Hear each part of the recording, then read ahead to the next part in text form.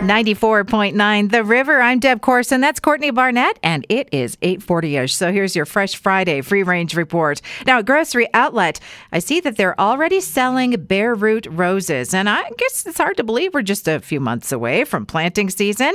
Also, Edwards Greenhouse and Nursery is taking pre-orders for roses, and they will take care of these and get them going nice and strong before you take them home.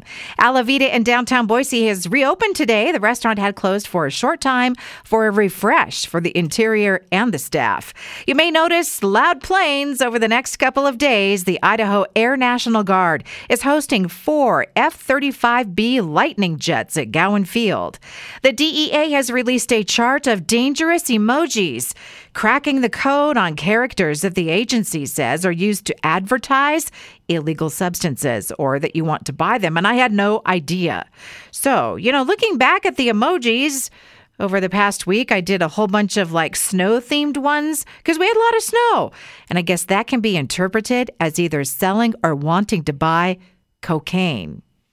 Happy birthday to Sir Latab, 50 years. Now, there's a store at the Village at Meridian, and before that, I would pop into their stores whenever I traveled, Seattle, Scottsdale, and Portland, Oregon. And one time in Portland, Oregon, at a stoplight, I saw a store, and I jumped out of the car. And I had fun shopping while my husband drove on with my daughter. And then luckily they did come back in a couple of hours. It all worked out fine.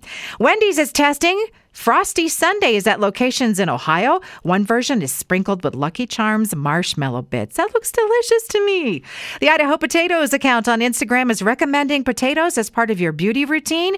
Use slices of raw potato, put them on your eyes, lay down for a while, and your eye bags will depuff. Oreo cookies, they've got something new. It's not food. They have swag, shirts, hoodies, and shoes. The themed swag includes these comfy slides, too. You can find that gear at shoe stores. And trending on Twitter, yes, the Idaho legislature. But in the no politics category, a show of love for the Bunny Museum in Los Angeles. More than 35,000 bunny-themed items, including live rabbits that hop around inside the store.